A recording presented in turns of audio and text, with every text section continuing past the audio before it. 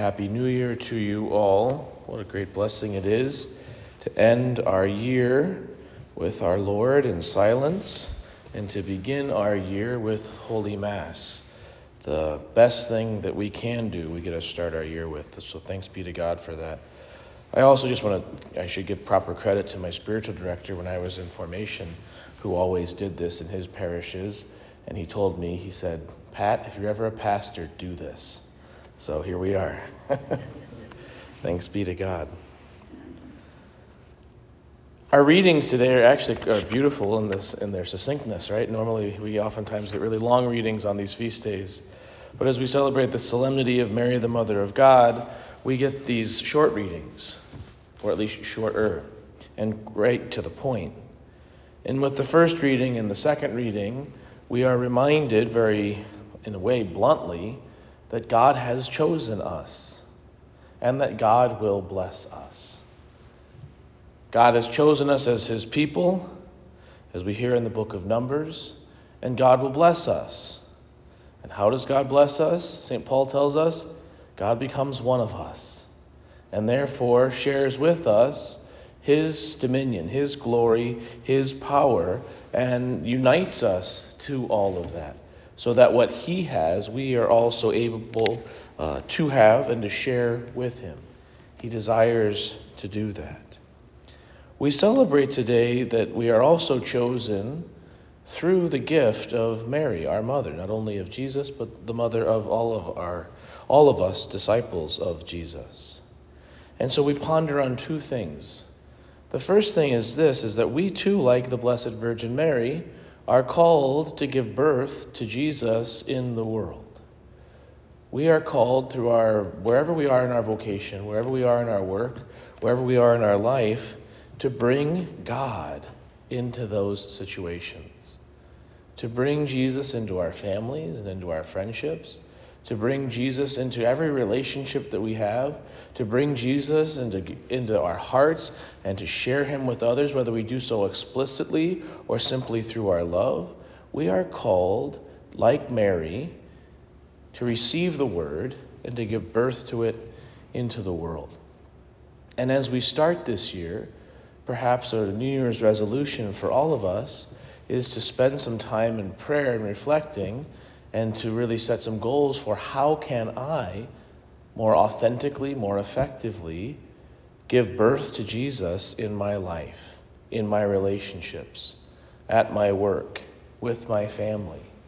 Because we have been chosen. We have been blessed. We have been given Jesus, but this is not some idle thing. This is an active thing.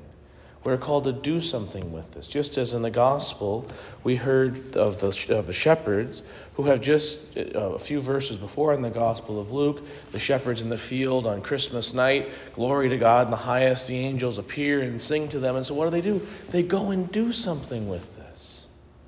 Just as Mary did something with it when the angel Gabriel appeared to her.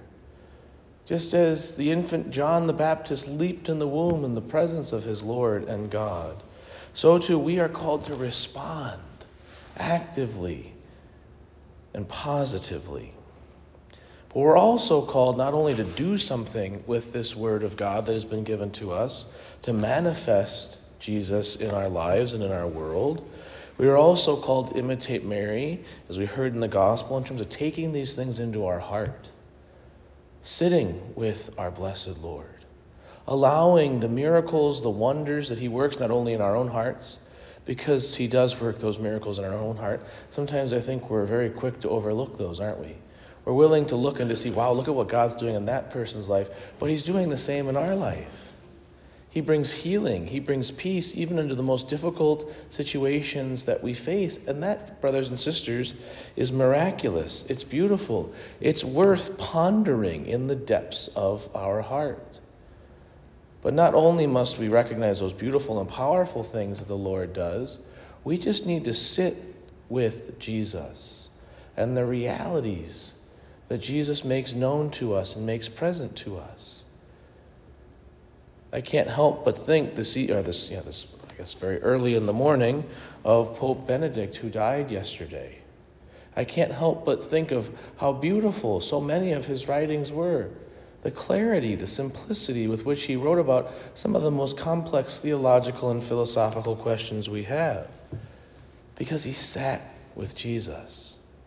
He spent that time pondering these things, allowing the mystery to wash over him, not trying to conquer it, but trying to be conquered by it.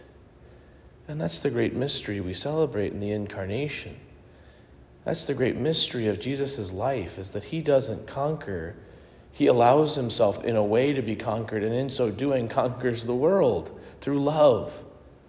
And so too for us, to allow this great mystery of the Incarnation, the great gift of Mary, our mother, to be the thing that overwhelms and overcomes us, so that we can share the good news, not from our own abundance, but from the abundance that comes from God.